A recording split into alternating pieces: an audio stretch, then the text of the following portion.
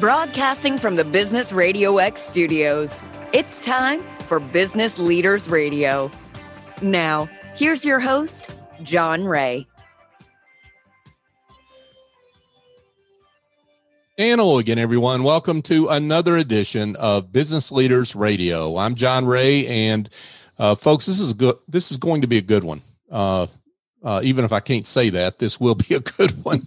Mike Marino is with us, folks. He's with Jasper Executive Coaching and Consulting. Mike, welcome. Well, it's good to be with you. Thanks for having me on. Yeah, thanks for coming on. Sure thing. So let's get into how you're serving folks out there. Tell us a little bit about you and the work you do. Sure. I always tell people, and I have to convince them sometimes, that I honestly and truly believe this, that my job is, I think, the most fun and rewarding job that there is. And I'm sure other people have told you that. But literally, I get to see people in organizations change before my very eyes. And there's nothing more rewarding than that. So, I mean, technically what I do, industry-wise, it would be called organizational development. What I tell people I do is I develop strong leaders, strong teams, and strong cultures and within organizations. And it's all about just driving employee engagement, driving organizational performance by focusing on people. And I get to do that in a number of ways. I do one-on-one coaching with executives. I do some team coaching. I do workshops, training. I do some facilitation, but it's all around bringing about change in people, mostly leaders and organizations. Now, Mike, you've written a book, Transform Yourself, Transform Your Organization.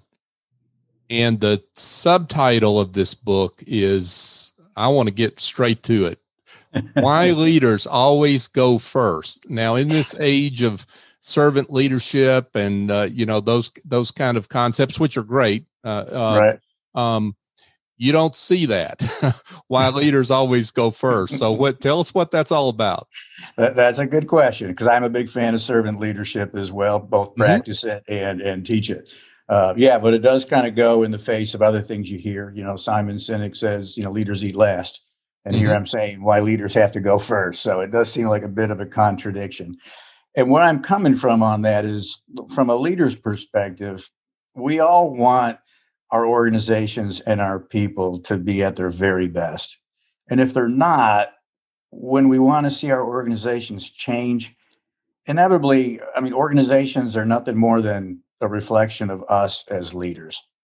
And if we're seeing something in the organization we don't like or we want to see improved, chances are there's something in us that needs to be improved. There's probably something there that others don't like that they see in us.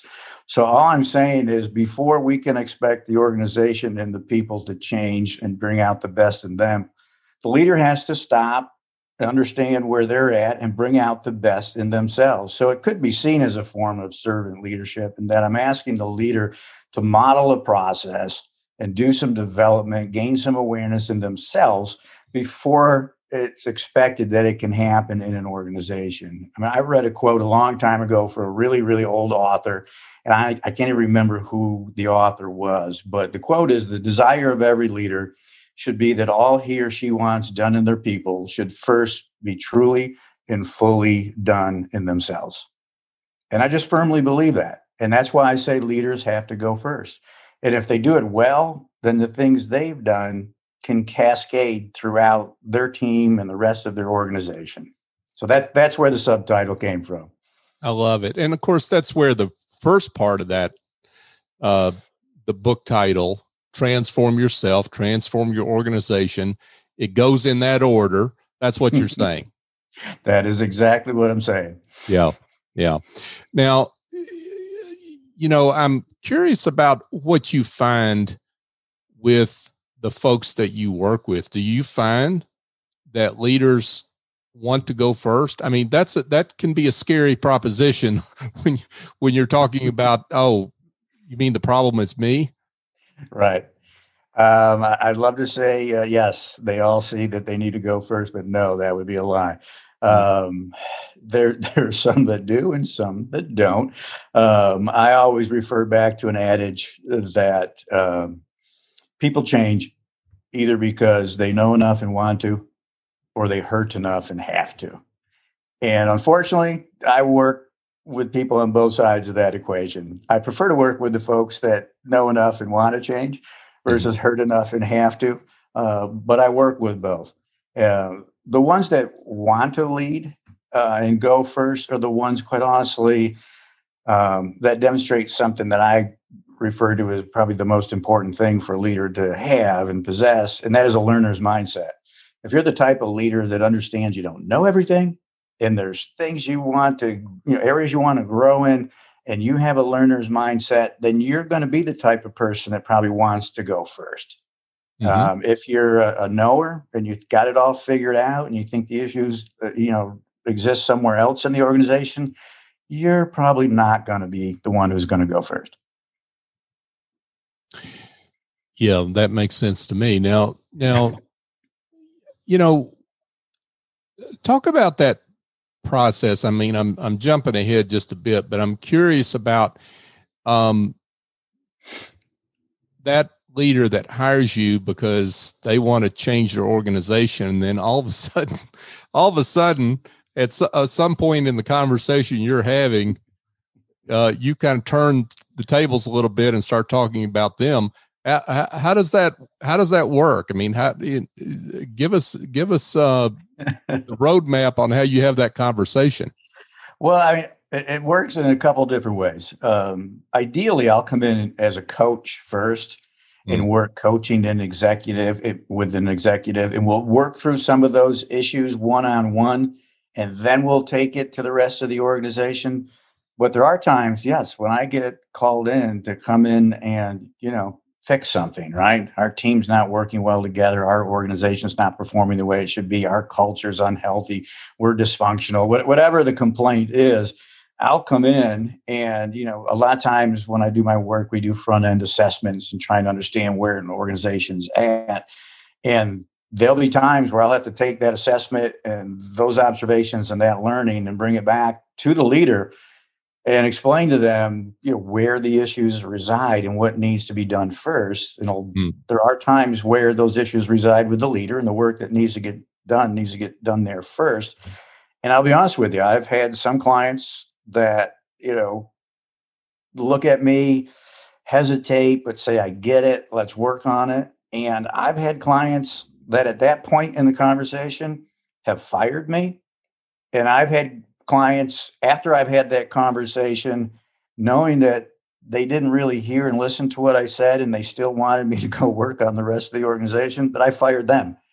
So there definitely gets to a point there where the leader has to own up to what they've contributed to the situation and understand they've got to do their own work in addition to the broader work they want to see done in the org.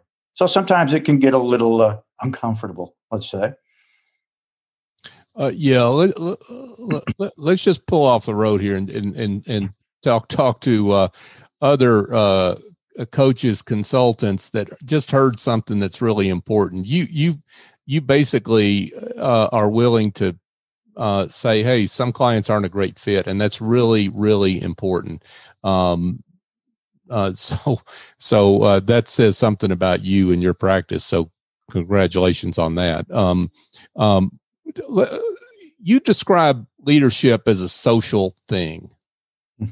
What? Talk about what you mean by that. Yeah. And I describe it as a social thing. First and foremost, I always want to remind people that we all lead. Sometimes folks think they're not a leader. And, whatever platforms we have, whether it's at work, at home, places we volunteer, coaching our kids. I mean, there's a number of places where we are engaged and we are probably in a leadership role. Some of us more than one place. We've been given multiple platforms to lead. And the whole concept of the social thing is that as you're leading, recognize people are always watching and listening. It's your actions and your words in the daily interactions that really contribute to the effectiveness of your leadership and your ability to bring out the best in others. I think sometimes people get carried away and think of leadership as these mountaintop moments, these grand speeches, these wonderful strategic ideas that pop out. But leadership, to me, it's really the accumulation of all the day-to-day things that happen in offices, happen in hallways, happen in homes, happen in rides in cars. So that's why I call it a social thing, because it's the accumulation of all those interactions, all those words, all those actions that come into play that help us, form relationships, develop care for, and build trust with other people that allows us to lead them effectively. Mm-hmm. Mm-hmm. Makes sense. Folks, we're speaking here with Michael Marino. Mike is the founder and CEO of Jasper Executive Coaching and Consulting, and he's also the author of the book, Transform Yourself, Transform Your Organization. Mike, let's switch gears here just for a second and talk about your background in your own journey. Tell us how you kind of got to where you are. Sure. My background kind of professionally is split between half of my time spent in corporate America and half of it doing consulting work like the work that we're talking about today. My corporate background is mostly with PepsiCo. I spent about 15 or 16 years there in sales, marketing, finance, leadership roles, which was a great organization and got great experiences and great exposure to wonderful leaders there. But it was post my time at PepsiCo, even though I had roles within PepsiCo that were involved in training development of sales and marketing individuals. When I left PepsiCo was when it started becoming clear to me what it really was I was passionate about. And in fact, I talk about in the book something called a well-defined leader, a leader who really understands their purpose. What am I here? What should I really be using these gifts and talents and experiences I have to do? And it just started to become clearer and clearer to me that I really wanted to be people focused, not operations focused. And I really wanted to focus on bringing out the best in people. And over the course of time, as I work with people, when I coach them, I try to have them come up with a purpose statement for their life. I kind of came up with my own. And my purpose is to be a bridge that helps people get from where they are to where they want to be. And I do that through coaching and training and facilitating. And I try to do that in my personal life and my work life. And so that's what kind of transpired probably the 15 years after my time at PepsiCo, as I've gotten more and more involved into this kind of organizational development space. What's the one piece of your journey that you think has been most formative for you? Maybe an event, a person that has really been really kind of sums up in if you could point to one thing. Sure. Where you are now. Right. There are a couple of people, and it took place back in 2007, 2008. I had some friends, and I joined a firm called TAG Consulting. No longer exists. We sold it 2 years ago. But TAG Consulting was a pure organizational development play, coaching, training, development, people, organizations. And I went into that organization coming out of the corporate world. They brought me in to basically be a COO, be an operational expert, if you will. And I got in there and I got so enamored with the type of work they were doing. This was starting my own transformation, wanting to get more hands-on with this type of work.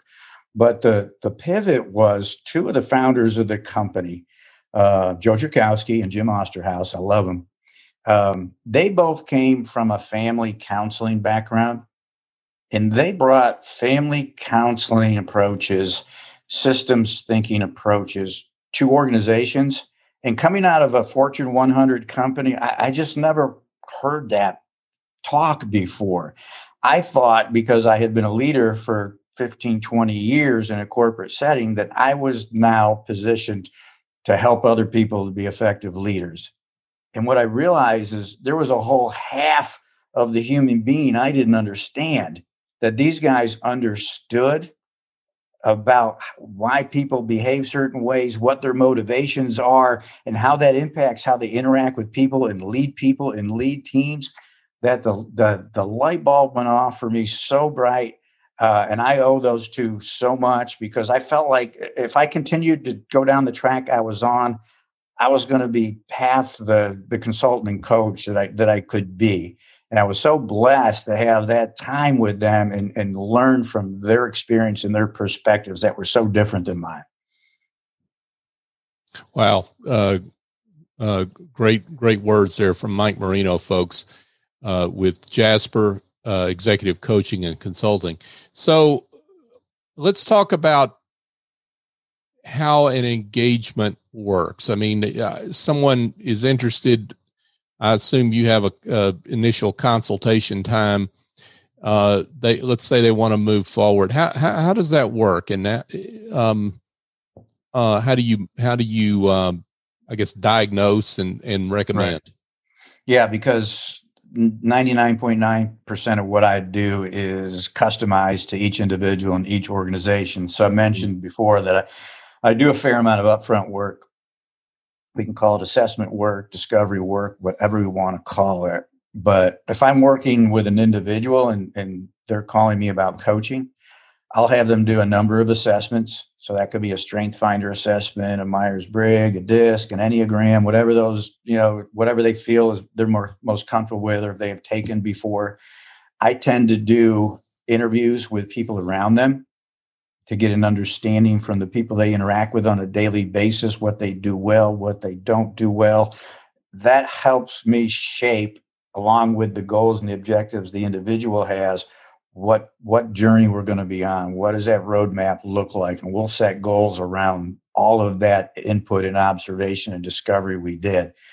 Take that to an organizational level, same approach. I very rarely go into an organization without doing some type of organization-wide survey, some form of focus groups or group interviews to get a full lay of the land in terms of what's working, what's not, where the problems might lie.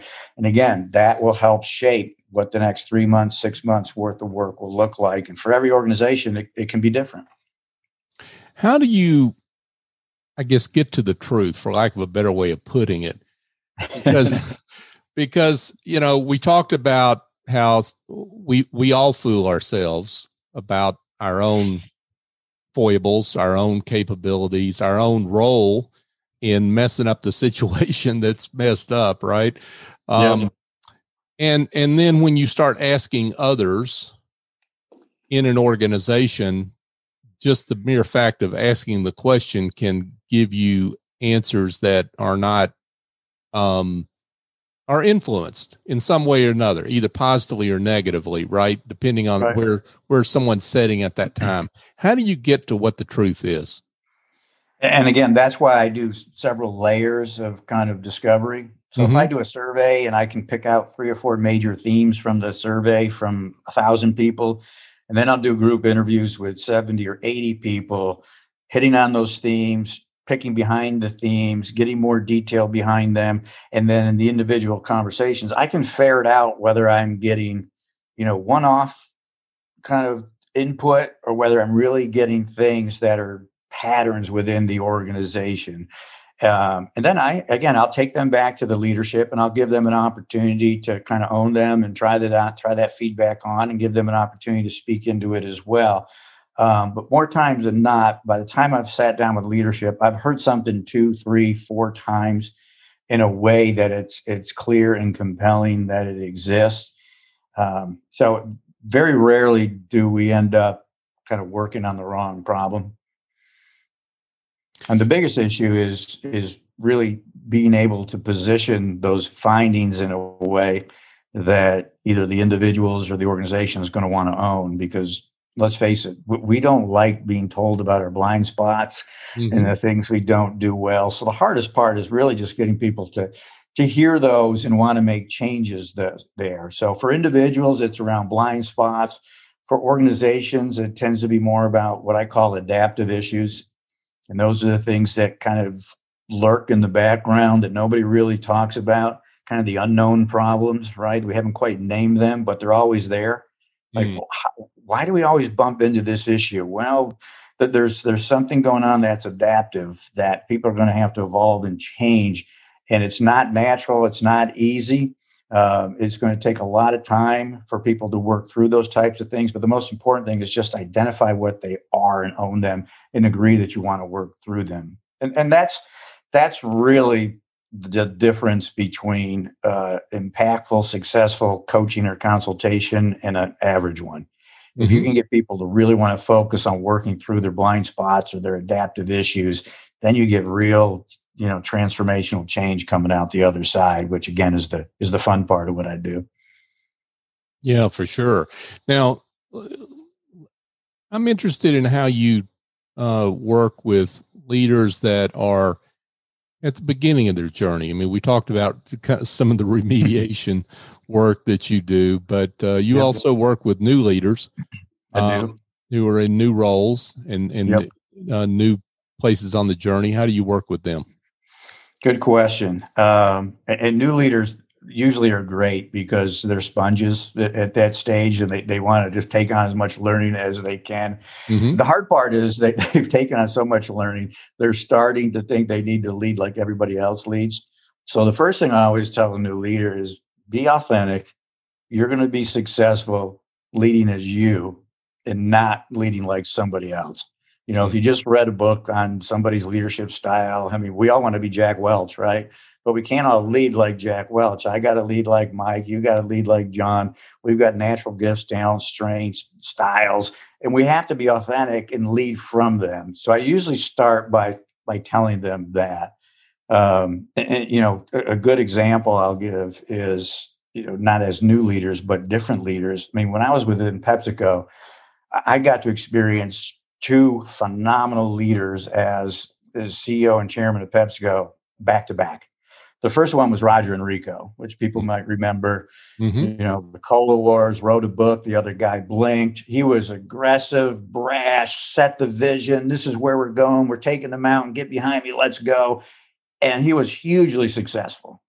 He got followed by a gentleman by the name of Steve Reineman, who went on to be the dean of the business school at Wake Forest and other things. A fabulous guy. Love Steve as well.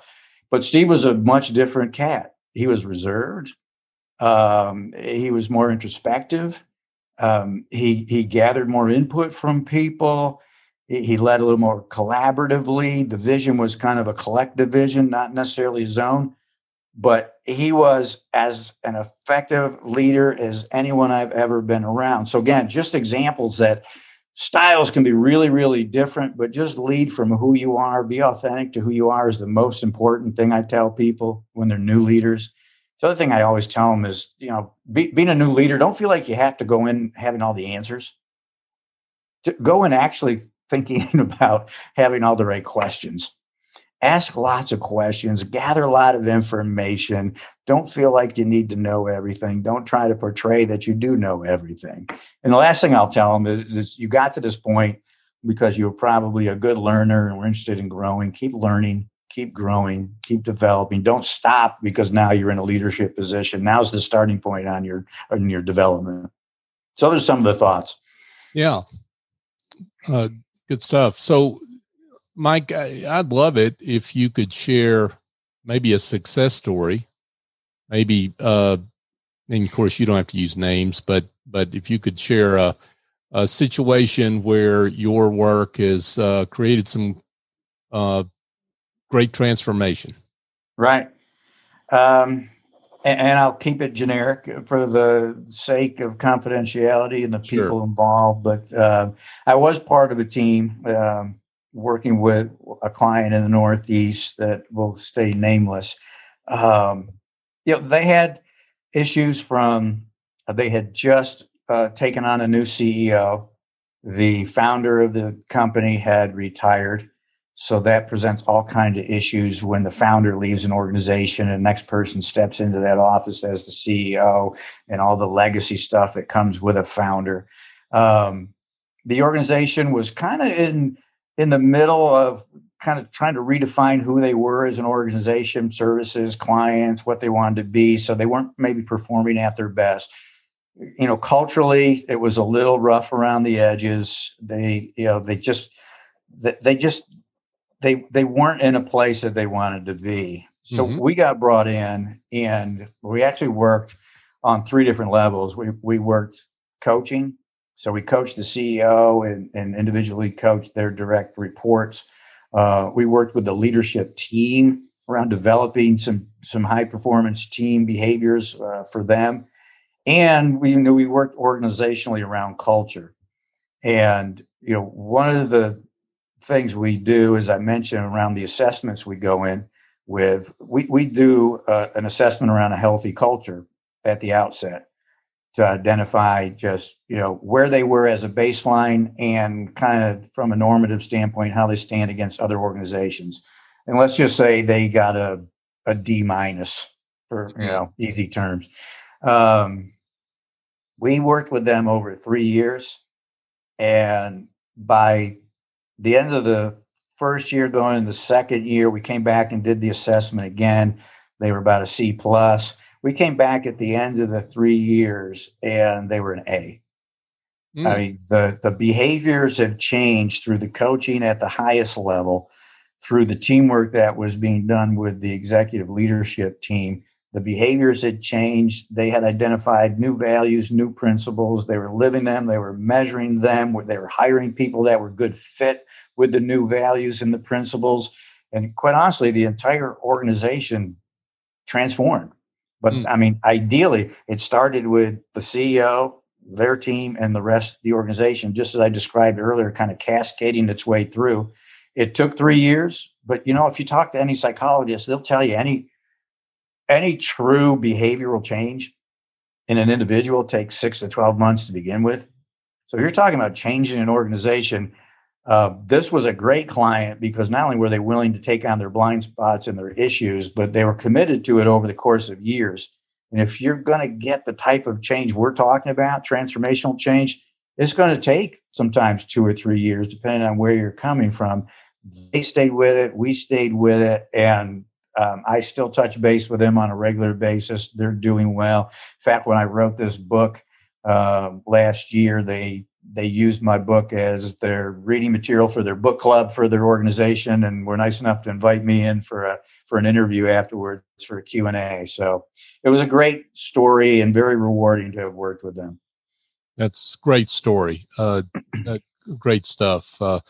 Well, Mike, this has been great. And I can't imagine that folks, there's going to be some folks that listen to this that do not want to get in touch with you. So let's get to the most important question I can ask, which is how they do that. Why don't you give your coordinates? Sure. Email mike@jasperconsulting.org. The website is jasperconsulting.org. And I'm very available, and I don't mind giving out my phone number. It's 972-369-2536.